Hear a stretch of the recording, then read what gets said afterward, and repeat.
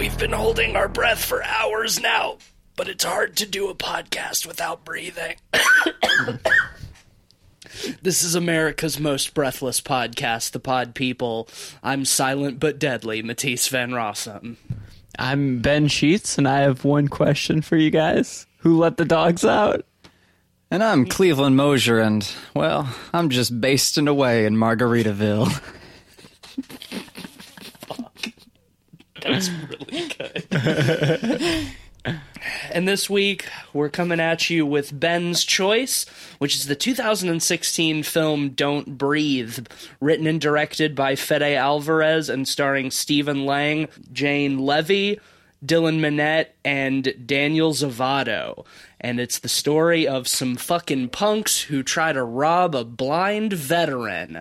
In Detroit City. Ben, why did you want to talk about Don't Breathe? I really love this film. I think it's one of the most underrated movies of the 2010s. It was number 8 in my top 10 horror movies of the decade. I think this movie is a really amazing mixture of Hitchcockian thriller and sleazy exploitation. It's a hard thing to nail those two without it leaning too far one way or the other.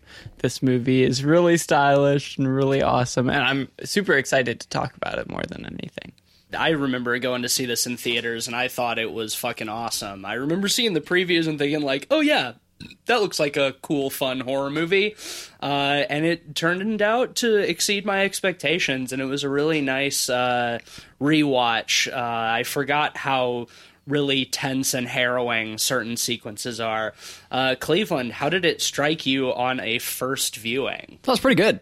While it was my first viewing, when the film came out, my reaction to the trailer was very similar to yours, Tease, which was kind of meh, thinking like, oh, that looks like it could be good, maybe not. And at the time, I was living in a cabin in the middle of nowhere and had really no opportunities to go out and see movies. So I just caught a review of it, thinking that I wouldn't be watching it anytime soon. I didn't have any interest in it. But while painting and stuff, like sometimes that stuff comes up in my YouTube feed. So I did know how the film ended, which I know as a reviewer and whatnot, that is in really bad form. Too bad. Deal with it. That's what happened. Yeah, people get movies spoiled for them all the time, you know. It's one thing like to have a movie spoiled for you. It's something just like to go out of your way to just like find out, you know, like to learn what the ending is without having seen the film and whatever. But I do want to say, if I'm not interested in seeing the film, like I'll catch reviews. Don't know the ending to this movie, I would recommend watching it and not having it spoiled. Yeah, it's good subversion. Yeah, I think so. I will take a second to go off on a slight tangent that I think like the whole idea of like spoilers being a big deal is kind of overrated, because I think that like a good film will still be good regardless of whether you know the ending beforehand or not. See, and the thing is I think that's a good example of it. This is a great film for that, because I had a wonderful time watching it for the first time knowing the ending. It did not ruin it for me in any way. I think the twists are incidental, or rather secondary to like the ride. Yeah. Yes. And also like knowing what happens and seeing what happens, very different. Very different, because True. you can hear about one of the sequences in this film. It painted a very different picture in my mind. Sorry, I changed tense halfway through that, but and also subject. I heard about one of the sequences in this film, and it painted a bad picture in my head, and I didn't want to see it because I thought that was pretty I didn't think it was very tasteful and not for me, but then I had to watch it for the podcast, and I thought it was fine. I think it was well enough handled. Execution is important. We've said it before, and we'll say it again. I have plenty of thoughts on that sequence, and I think anybody who knows this movie knows which sequence we're talking about, but I think it's a very bad place to start with this movie. Yeah, which I think we can dance around it and move on. Hey, now, if you're listening and you don't know... We've set up some tension. We've set up some an arc, you know. Yes. you know that we're going to talk about something later on in the episode. Crazy that. So this film is set in the industrial wasteland of Detroit, Michigan. This is not the first time on the podcast we've had to apologize to our Detroit listeners, and it probably won't be the last, but we are sorry. Honestly, Just sorry you're living in Detroit, really. Yeah. But, like, I mean, you know. I really love Detroit as a setting for horror movies. It Follows did that. Yep. Don't Breathe does that. I think that just like Detroit as a landscape and like the context of this country's history and how like the country has really failed that city and continues to over and over again, and how that like affects, you know, it as an environment and the people who live there. Really good. Our protagonists are cat burglars breaking into people's houses, stealing valuables. Our main one is Rocky, who's played by Jane Levy. And then her boyfriend, Money, who is a James Franco in Spring Breakers-esque kind of punk white dude. With cornrows. And his name is Money. And then there is our nice guy, Alex, who only does this because he wants to help Rocky out in the hopes that, you know, she'll realize how shitty her current boyfriend is, and, you know, very, very traditional nice guy. Nice guy, I was going to use that word too. Yeah, I mean, there's no other way to describe Yeah, it. he's a nice guy. While we were watching this, I couldn't stop making the please, ma'am, just a crumb of pussy joke because he's. And honestly, we'll get to this later. It works for the film. It's not tired in the movie. I like the way that the film handles it too, and resolves it, because like that character is, especially like in like modern film, that character I think is kind of detestable in his own way. I think all of these characters are relatively unlikable by design. Yeah, that's what I really love about this movie. I don't think there's any particularly likable characters. You know, like, you could argue Jane Levy, because of the situation that she's in, is worse than what she's doing. For sure. Is likable because of that, but she's not a good character. Oh, she's flawed, though. I like that. Yeah, about her. she's the most sympathetic and the most relatable, I think. Enough that like we are invested in what happens to her, but still she's flawed enough to feel real. I like that her and Money's big goal is to get enough cash to go to California. Right. And I'm just like, oh, you sweet summer child. It's like, what are you going to do once you get to California? Where things are more expensive. Right. Great. Just start robbing richer people, you know? But yeah, we see that her home life is shitty. Her mom's a drunk. Her stepdad is You develop a lot of sympathy for her in that scene. Yeah, too. her stepdad's a Nazi, got a big old swastika tattooed on the back of his hand. So that's how we know we're supposed to dislike him. And, you know, but she's got a little sister who she really wants to get out of that situation. So, you know, she's got to rob so that she can take her sister away and go to California so they can go to the beach together. Meanwhile, Alex, who is like the nice, tender, caring character, is like, he's really just in it for selfish reasons, which is why I think he, despite how obnoxious Money is, I think Alex might be the most unlikable character, or the character that I like in this movie the least. I think casting was great too. That actor, he has these like doughy eyes, like these like those little baby deer, this little fawn. And during like the particularly horrifying sequences, like whenever it cuts to him and his wide eyes, it's very effective. Like it works quite well. He's quite a competent actor. I think everyone in this film does a spectacular job in the moment. Well, they get a tip that this old man, a blind Gulf War veteran who lives alone in on the last occupied house of like a totally derelict street. He's got some settlement money from when a rich girl killed his daughter in a car accident. So the street is isolated. He's blind. He's old, and he's sitting on a gold mine. So they think, oh yeah, easy. We'll just break into his house, get away with the money, and then we're, you know, sure sailing to California. And obviously, things do not quite go as planned, as it turns out that this blind man is somewhat of a shinobi. I really love how tight all of the introduction is. It's a good, 5-10 minutes.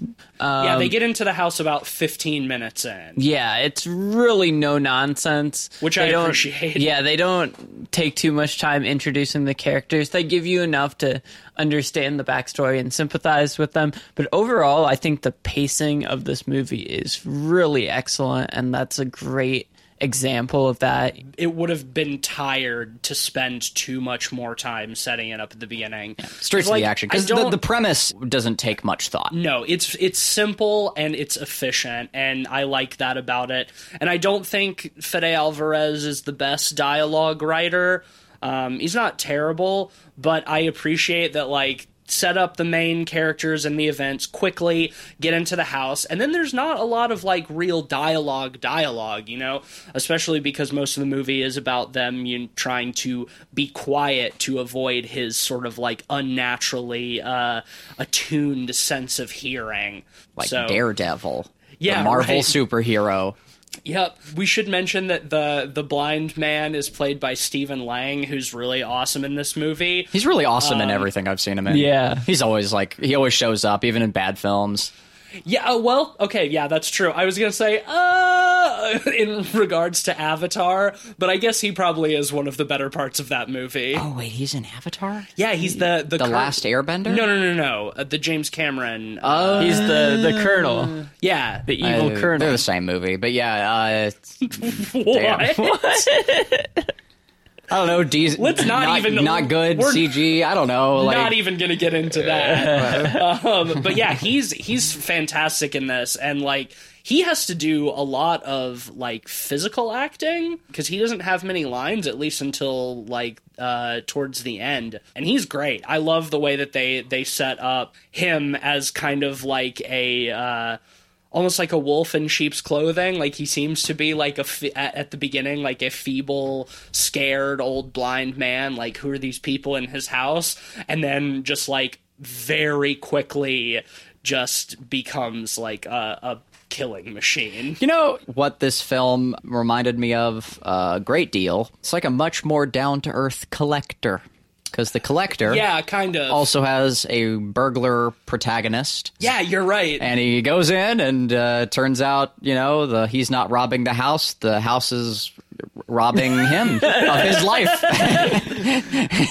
And I appreciate that. Because I don't think I've seen it again. I've seen it recently. I feel like a lot of the stuff in the Collector is done in poor taste, but there are some fun ideas in that movie. I remember seeing that in theaters when I was but a wee lad and edgy and loved edgy things. And I even saw the sequel in theaters. Yes, that I didn't do. I never saw that. It was bad. Yeah, I believe it. It was creative and fun and kind of goofy, and I think that this is what that film was trying to be in a lot of ways. You know what I will say, before we started recording, when we were talking about it, Ben, you described it as the reverse Home Alone, which I'm not trapped in here with you. You're trapped in here with me. Right, and I think that is a semi-accurate analog, but he doesn't really set up traps for them, which I'm kind of glad about. Yeah, it's much less silly. Definitely. If you want a more direct reverse Home Alone, look at something like People Under the Stairs. Or The Collector. That is the ultimate reverse Home Alone. We'll cover People Under the Stairs at some point, because that is straight up slapstick at points. But fun. This movie, it's very straight-faced for the most part. A lot of the action comes from the tension of him being blind. Yeah. And that missing element working into a lot of the tense moments and scares. But I think it works really well, and it's the better for it. I appreciate, too, that, his sense of hearing is heightened, but not, supernatural. It's not like Daredevil, he's not able to, build a sonic picture of the room. So many of the tense scenes are you know, like trying to be quiet as he's like trying to find them in a room, and like him waving the gun around and like passing it over them and stopping on them, and then like something happens and he shoots off in a different direction, and I love all of that stuff. Yeah, the audio, I think, sells it. You are so keyed into the sound, always. The tension is built around those big pauses of silence and waiting for what the next sound you're going to hear is. And it's a little done, but here it was always done well, so I definitely never minded it. I enjoyed it every time. Well, and one of the interesting things is I think this movie works well in a home viewing experience, but I think it works particularly well with an audience, especially in a theater setting. With a good sound system. Because this film is so immersive and stylistic that with a good audience, people will be quiet and it'll really elevate the tension and the scares. Yeah. Because I know when we saw it, we did have a good audience, if I remember correctly. And the scares were elevated because it was so silent in the theater and everyone was trying to listen to the point that we're if I recall correctly, we were also lucky enough to not have a loud film next door, because that's always the danger of a movie like this or something like A Quiet Place or Hush, like in the theater, is in the really quiet moments. If Black Panther is playing next door, then it's easy to get distracted. One thing that was also on my mind, on the brain before going in to see this film, is that I was worried that it was going to paint folks with disabilities in like a monstrous light again, a la Glass, a la name your film. Yeah. And I don't think this film does. What makes him a monster is not that he's blind. No, definitely. That is definitely not it. I think it's a very cool element that has been added in, and it's well thought out, and it plays in well to the tension and the creativity and the puzzle solving of each sequence masterfully, and without ever, I think, shining a bad light on blind people. You could make frankly, I think a dumb argument. You could make an argument for like the shots of his kind of glossed over pupils as being like spooky, and that being like, oh, blind people scary, but fuck you. Like, it's well, fine. blind in this case, I think it works because blind people scary because he's an Iraq war vet who got his eyes blown out by a grenade. Yeah. Plus other things. Yeah. Most definitely. No, absolutely. Like, in this case, spooky because of that. And so, personally, I think it passes, it passes full marks just fine. But worth mentioning, because there are a lot of films that miss that little pratfall. That kind of goes back to the point I was making, is that he's not like a bat. You know, he's not a caricature. He's not. He's not a caricature. He's not like a supernatural beast. He is a man with a very acute sense of his surroundings, who has like extensive combat training, and is also like clearly extremely mentally unstable. And he feels like a realistic villain. And what I like about that, at least until certain things are made clear, is that for a while, I don't think he's even really the villain. Like, these fucking burglars are, like, they've broken into his house.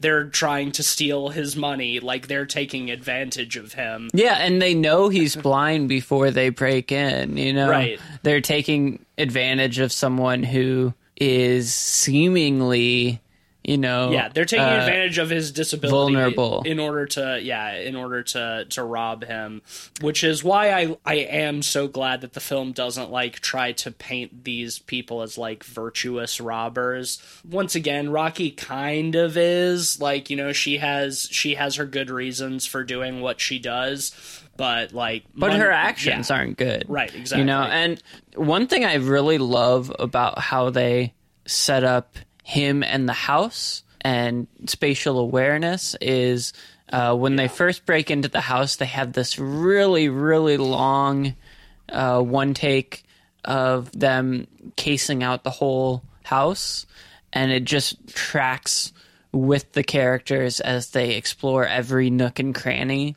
And having that right when they go in the house is so important for this movie to build spatial awareness. Yeah, totally. Because I feel like after that point, we kind of understand where they are within the house at any given moment.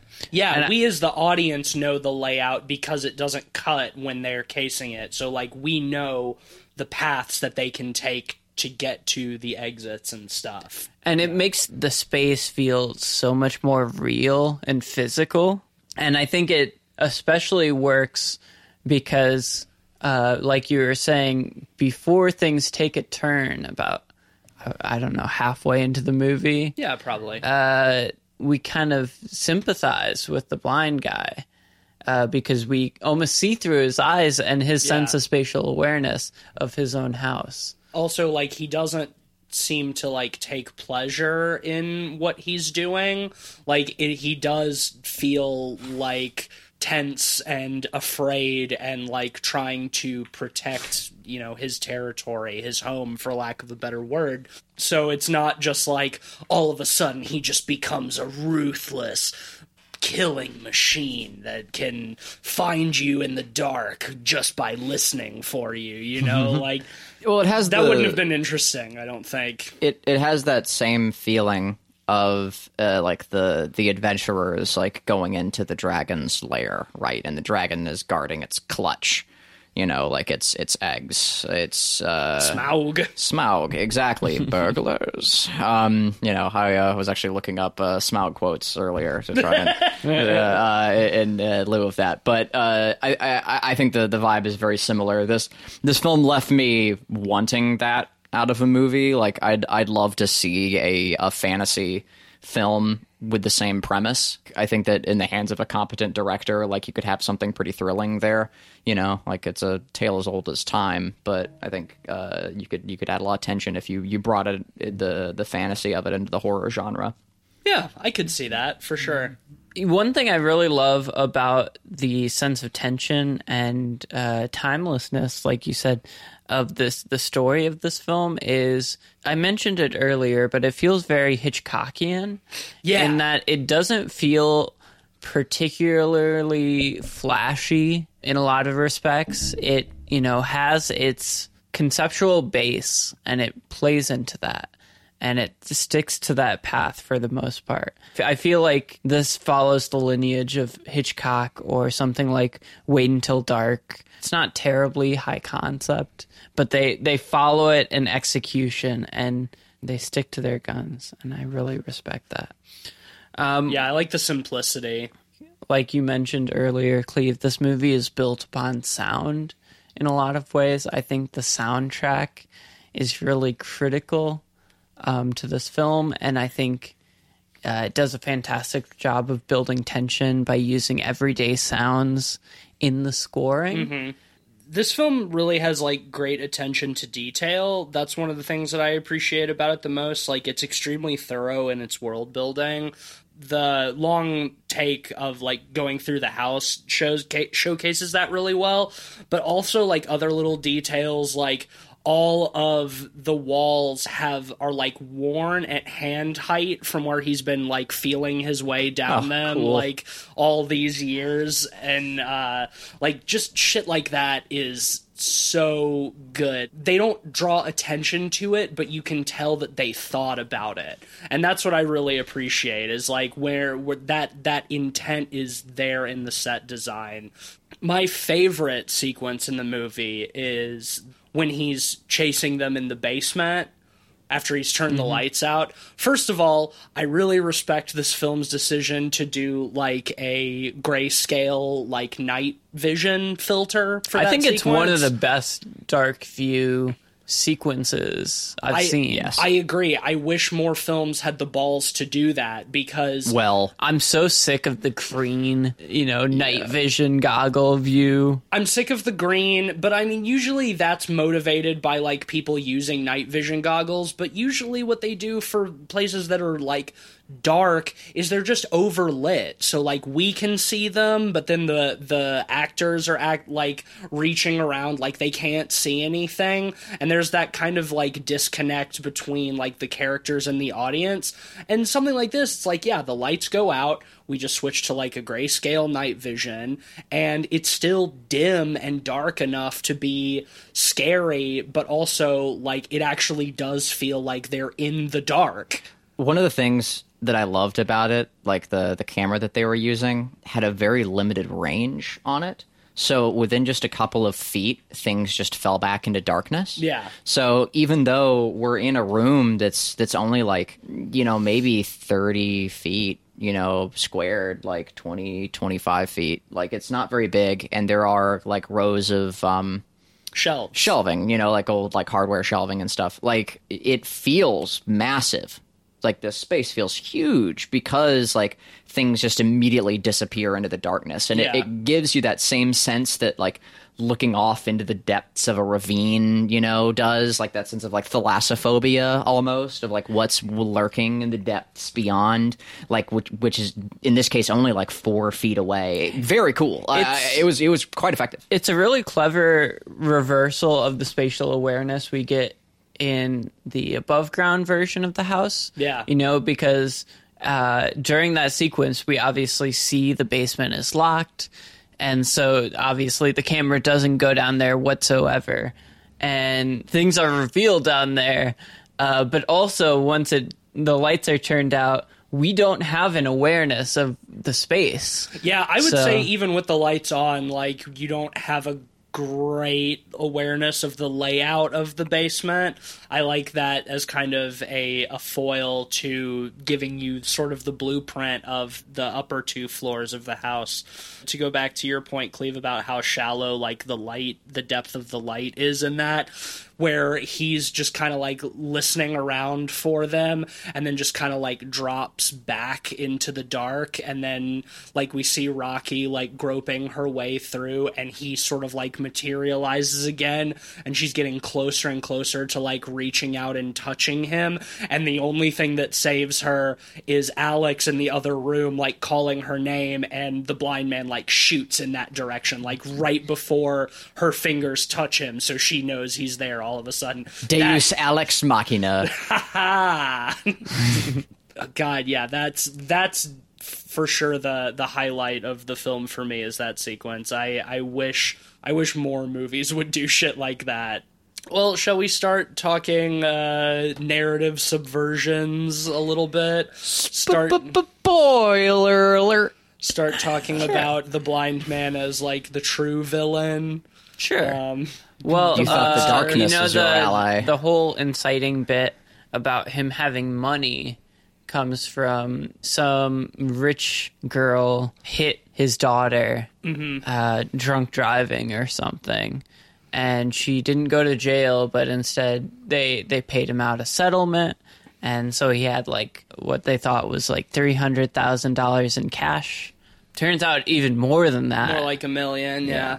They make their way down to the basement, and they find the girl who ran over his daughter chained up in the basement. Yeah, he has a dungeon down there. I love the way that they set up the basement just in general. Like, when they first get into the house, they assume, oh, the money's down in the basement because there's a huge padlock on the basement door. Like, why would he be trying to protect that so much? And, after he's killed Money and he's, like, first, checking the house to see if anybody else is there, we see that, oh, he's got a safe in the closet where Rocky is hiding.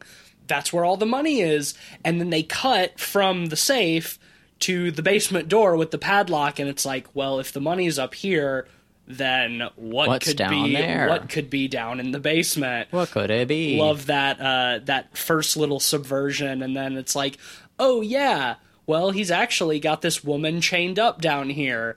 And, they release her and try to get out, and he shows up and accidentally shoots her, and then he's sad about it. He's sad about killing the girl who killed his daughter. What's going on there? And then the ultimate subversion. The yikes twist. content warning, I guess. Yeah, definitely. Rape and weird sex stuff ahead. Rapey waters ahead. Turns out that he was actually keeping her down there. Yar, matey. Yikes. Avast, it's bad. Yeah. Turns out he was actually keeping her down there to impregnate her so she could give him a new child to make up for the one that she took from him. Mm-hmm. And that's why he was sad that he accidentally killed her, because she was pregnant. We find this out when he's captured Rocky and like strung her up in like his weird BDSM dungeon. Well, okay, so you say BDSM dungeon, and it is that. Yeah. But what's cool about it... He's got her to strung paint up a in picture, like a sex harness. It's, yeah. Well, actually, to paint a picture, I don't think it's a sex harness. I'm pretty sure it's a parachute strap. Like it's a military issue. Military grade. Like parachute harness. And the look of the basement itself is... If it wasn't for the person strung up, almost kind of homey. It's got like I think the context, the setting, the music, etc. But like it looks lived in. It looks like it's got like plants on the left and right, and the place where she's bound up is like covered in padding like all the way around. Those are couch cushions. Yes, like couch cushions, like a little reading nook. You know, weird. Man. I don't want to go to your reading nook. No, me either. No, to me, it's very creepy. Well, it's horrifying, and I think it's more what I'm trying to say is it's more horrifying because of that. Like, because it's not it's not a German dungeon porn dungeon. It's like couch cushions and plants. That makes it scarier, is what I'm saying. Like, it's spookier because of that. Yeah, because he's trying to like justify himself as like not an evil person. I mean, which makes him way spookier.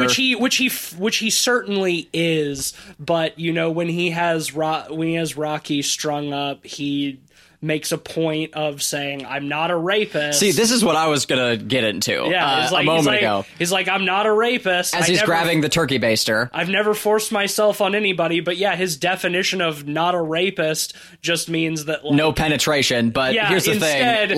Instead, he's been saving his cum in fucking, in a fridge, and he fills a big old turkey baster up with it. It's nasty, man. Here's the thing. I have mixed feelings about this whole sequence. That's called rape with extra steps. Yeah, it's still rape. Like on what planet is that not rape? I feel like that sequence would have been spookier without the dialogue, honestly. If we just been left to like come to that conclusion on our own and just seen him with the baster and been like, what the fuck is going on? And had him not explain what was going on, it would have been spookier. I don't know if I agree. I actually think the dialogue is pretty solid there with the there is no God. The no God stuff. I think this whole sequence is really sleazy, but I think it works really well because there is an internal logic to his thought. You know, even if it's twisted and terrible, it doesn't feel comic book villain in the respect that, you know, you can track why he's thinking that, even though it's awful and terrible. I do think the production design adds to it a lot too, because of the couch cushions. It feels like a padded room, you know, like an insane asylum almost. And the clinical fluorescence really add to that. It's effective. There's little doubt. And I would say it is more tasteful than your standard, like, rapey villain. Like, oh, they're bad, you know, so we have to get them, you know, they have to be rapey. Tasteful is maybe not the word I would use. More tasteful than a rapey villain, which is bottom bar. I'm saying that's not much. It's still wretched, and it's like all the rest of it, and even exploitative, but is it for the subject matter? Is it well handled? I think so. I mean, I think it is executed in an extremely effective way. I think that his attempted justification for what he's doing makes it worse. Which is why I think the dialogue makes it scarier. It's I would actually agree, because like, not to advocate for rapey characters in movies, but it's like, it's that kind of thing is so done that I think that there's almost an expectation for that, for like the villain to be rapey, and then to have him try to be like, but I'm actually not a rapist, is like, I think that's grosser. I think that's more horrifying. And while I think that the scene is very effective in that, like, it really skeeves me out, and it's obviously intended to do that, I do kind of question its necessity in this movie. That's what I was going to ask. Is like, do you think that I want to send that question to y'all. The film is better with or without it? And I'm definitely asking it because at this moment I'm not totally sure. Here's the thing. That's the sequence that I knew about going into this film. I was like, oh, great, turkey baster, gross. I'm not here for this. And it was way better handled than what was in my head, than the picture that was painted for me before seeing this film. I thought, if you're going to do something like that, like, this is the way to do it, but I wonder if you should do it at all. And that's sort of the question. That's kind of where I don't have an answer for that. I'm just going to leave it as a question, I think. I don't feel like I need to answer that, or I have any authority on whether I should, but, like, it's just, is it necessary? You know, I think this is a brutal, nasty little film in terms of set and characters and character motivation, and to have things escalate to something that is truly horrifying pushes it from Hitchcockian thriller to true pulpy genre horror. And for that reason, I think it works. If you left it out, it would still be a tense thriller, but it wouldn't be a horror movie in the same respect.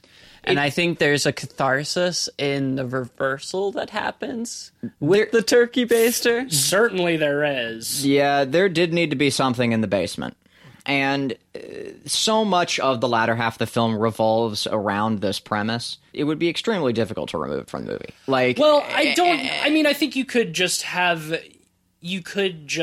him, like, imprison and torture, like, the woman who killed his daughter, and it would serve basically the same narrative purpose. Would it be as effective?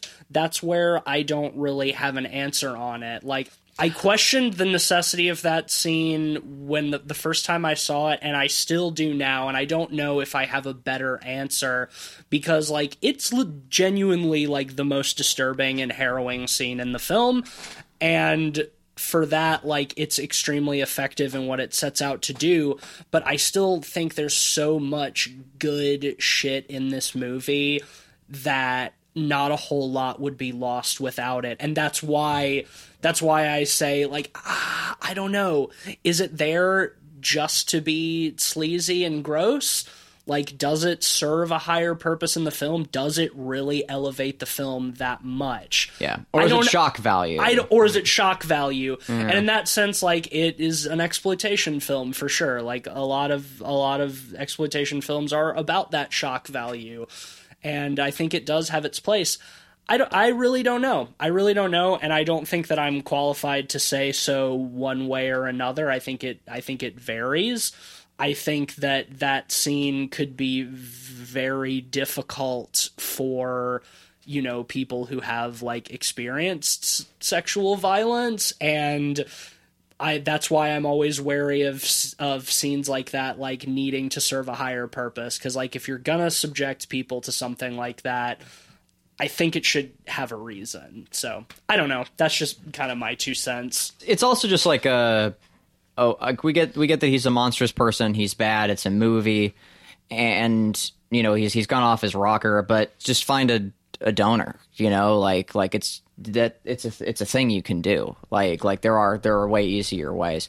But I guess it has to be the girl who took his daughter or whatever. So it's like, that's why I think it works for me, is because I think it's legitimately scary. Whereas if you just had the girl in the basement and he was torturing her, it's terrible and it's awful. But that you can see his logic. It would be less effect. Yeah, I think the reason it's effective in this movie that he did what he did is because you can still see the train of logic in his mind, but it's so much more twisted beyond any sort of justification. Honestly, part of me kind of like wishes that he wasn't just so blatantly monstrous. Like, I enjoy that sort of, like, dichotomy of who am I supposed to root for here. As long as everyone's intriguing, yeah. I agree. And Like, here everyone is. Like, I want these characters, like, I want Rocky to be able to get her sister out of, you know, the terrible household she lives in.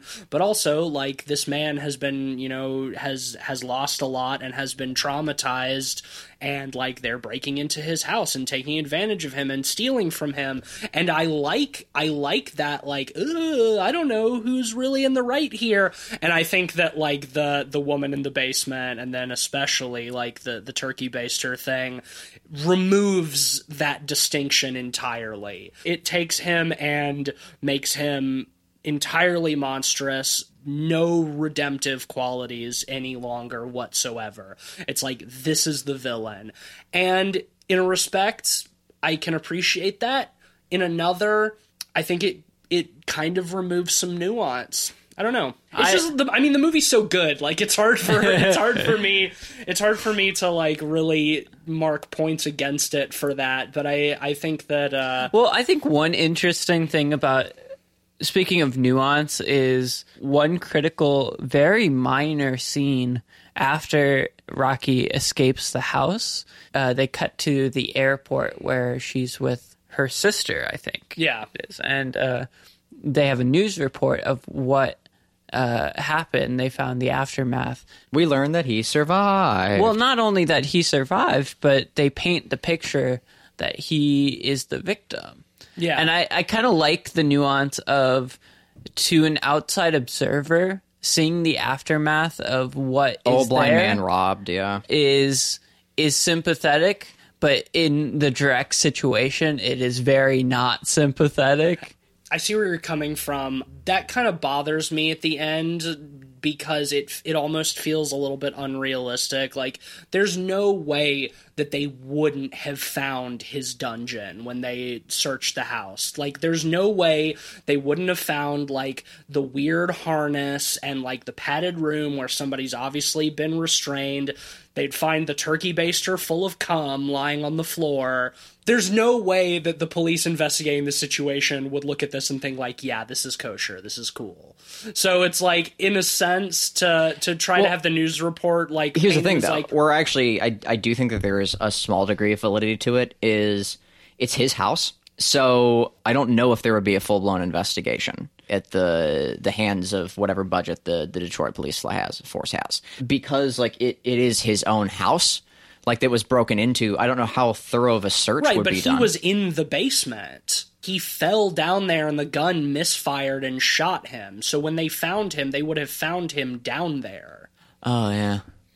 Yeah, you're right. He was in the basement, wasn't he? Yeah. Like, with the sex harness. Oh, yeah, weird. In some respects, you know, it seems like they were trying to do the Halloween-esque thing of... Oh, also, you know, the girl who died, like, she was bound and, like, had the gag and everything. Like, her body would have you're been so down right. there, too. Yeah, like, they're even like a non. They would have found Money's body not only with the gunshot that killed him, but also, like, the gardening shears, like, stabbed into his body. Like, not to give too much credit to cops, but, like, I feel like any cop worth their salt would look at this situation and say, like, there's way more going on here than we're being told. Mm-hmm. You know? Maybe it's just indicative of, like, how the system fails in those kinds of regards, which it certainly does all the time.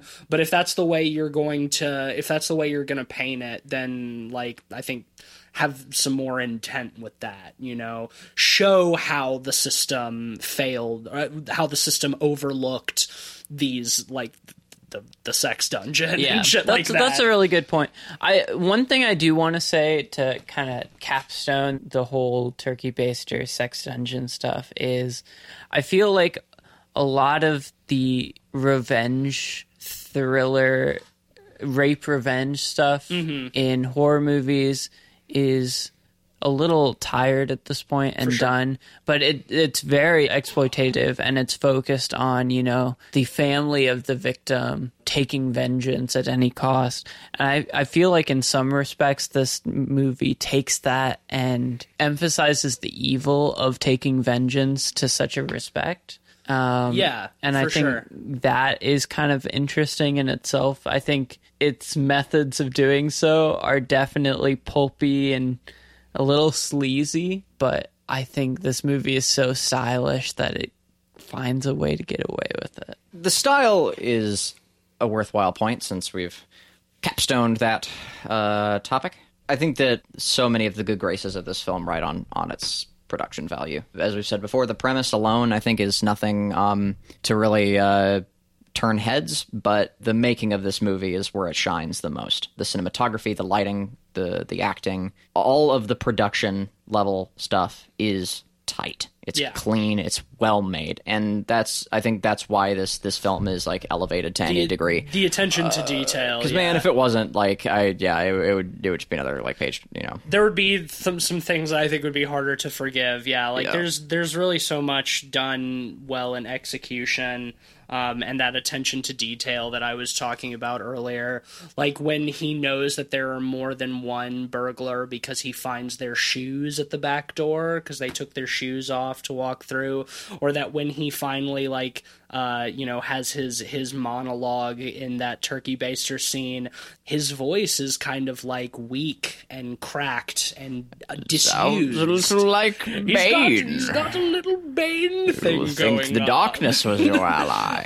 But like he's been living alone for years. You know, he probably has not been using his voice. He doesn't talk. So like it's just like all of those little things. Like I said, it goes to show that they thought about all of this. Yes. Like, which it's little details that in and of themselves don't mean much, but like add up to like there was intent. Even more direct things like her ladybug tattoo. Yeah. I thought that's one element where worse directors' hands would have been corny as hell, but I think because of how stylish and how tightly paced this movie is and, you know, well executed it is, I think it works really well. I did enjoy the ladybug premise where we get her backstory of having been locked in the trunk of the car, like because her mother was basically abusing her, and how like a ladybug landed on her finger one time and it kept her company there, and so ladybugs are very important to her, and it gives her a familiarity with the trunks of cars, which is cool. As later on, when she escapes out of the house for the first time, she's being chased by the big old Rottweiler, who's a very good boy. He's a very good boy. Very good boy, but also I just fucking love that scene. It's like she gets outside, the blind man comes out on his porch and she's like shouting at him, is like, I got away, there's nothing you can do. You have no power here. You're useless out here. And then it just like cuts back to him, and then the dog runs out the door and just starts chasing her. It's like, yeah, you forgot about good boy. Yeah.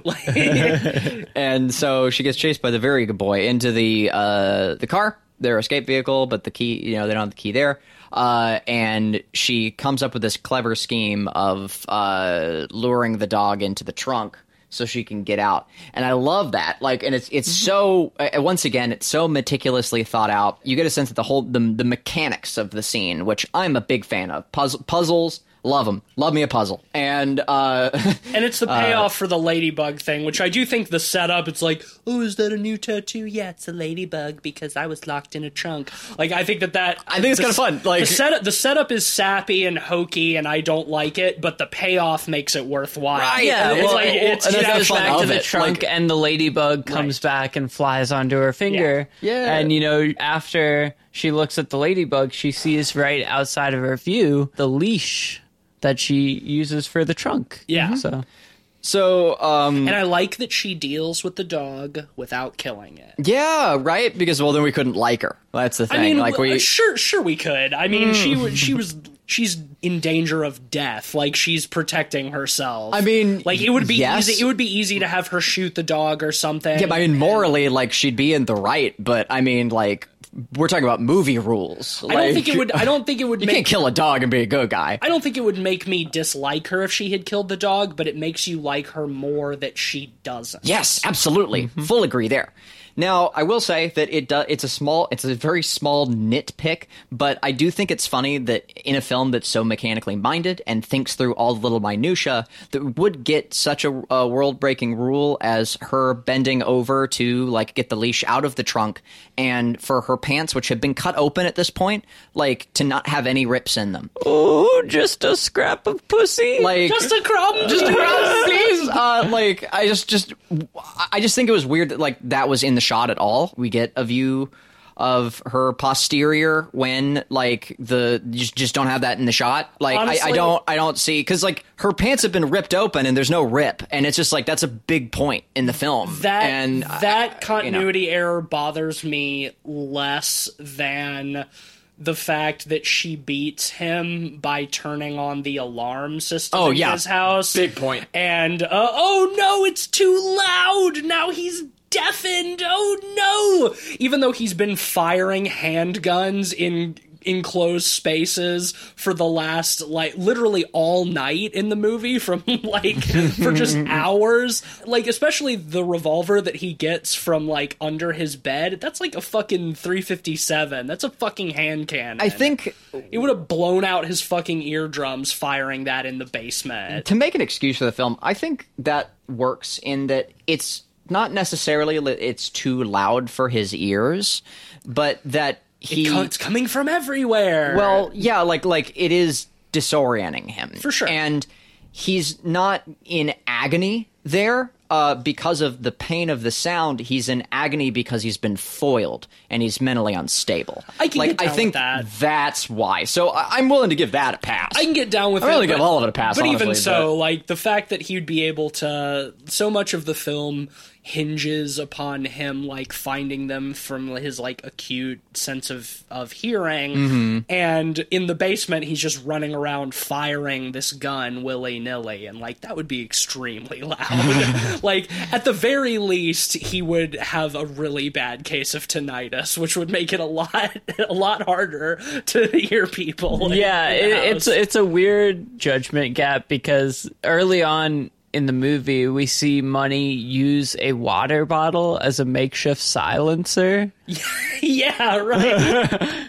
So there was a little thought into the sound of guns, and then that was kind of just promptly forgotten. Yeah, I mean, it's a minor thing. Like, it was a cool shot with the water bottle. Yeah. You know, get all the smoke coming out of it. Anyway, I don't think I have anything else. I was gonna say, is it time to rate? You know, sound design good. Score is great. I love me some industrial tension building, mood setting music. I will say, I mentioned the audience earlier, and I don't think I've heard quite a gasp from the audience as when the turkey baster first came out. Yeah, that's true. So I'll give. It is shocking. Like there's no contention there. Like we definitely, I think we all agree it was shocking. I just They got a pop from the audience, bigger than I've seen in a lot of horror movies in the past decade or so. Well, do you want to rate, Ben? Why don't Sure. you go first? Yeah. I think this movie is fantastic. I think it's the perfect balance between tight thriller and pulpy genre film. It's such a perfectly stylized movie. The style is so in the forefront, but it never feels particularly style over substance. It feels really economical.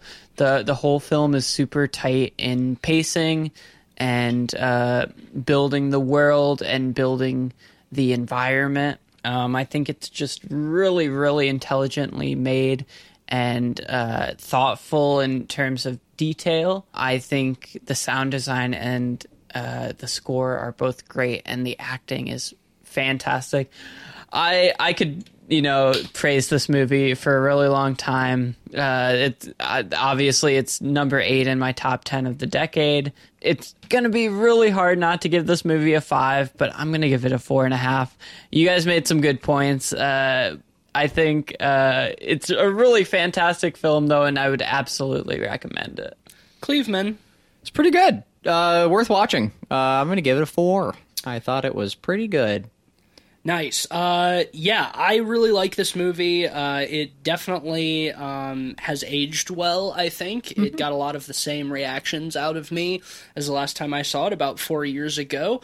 Really well constructed.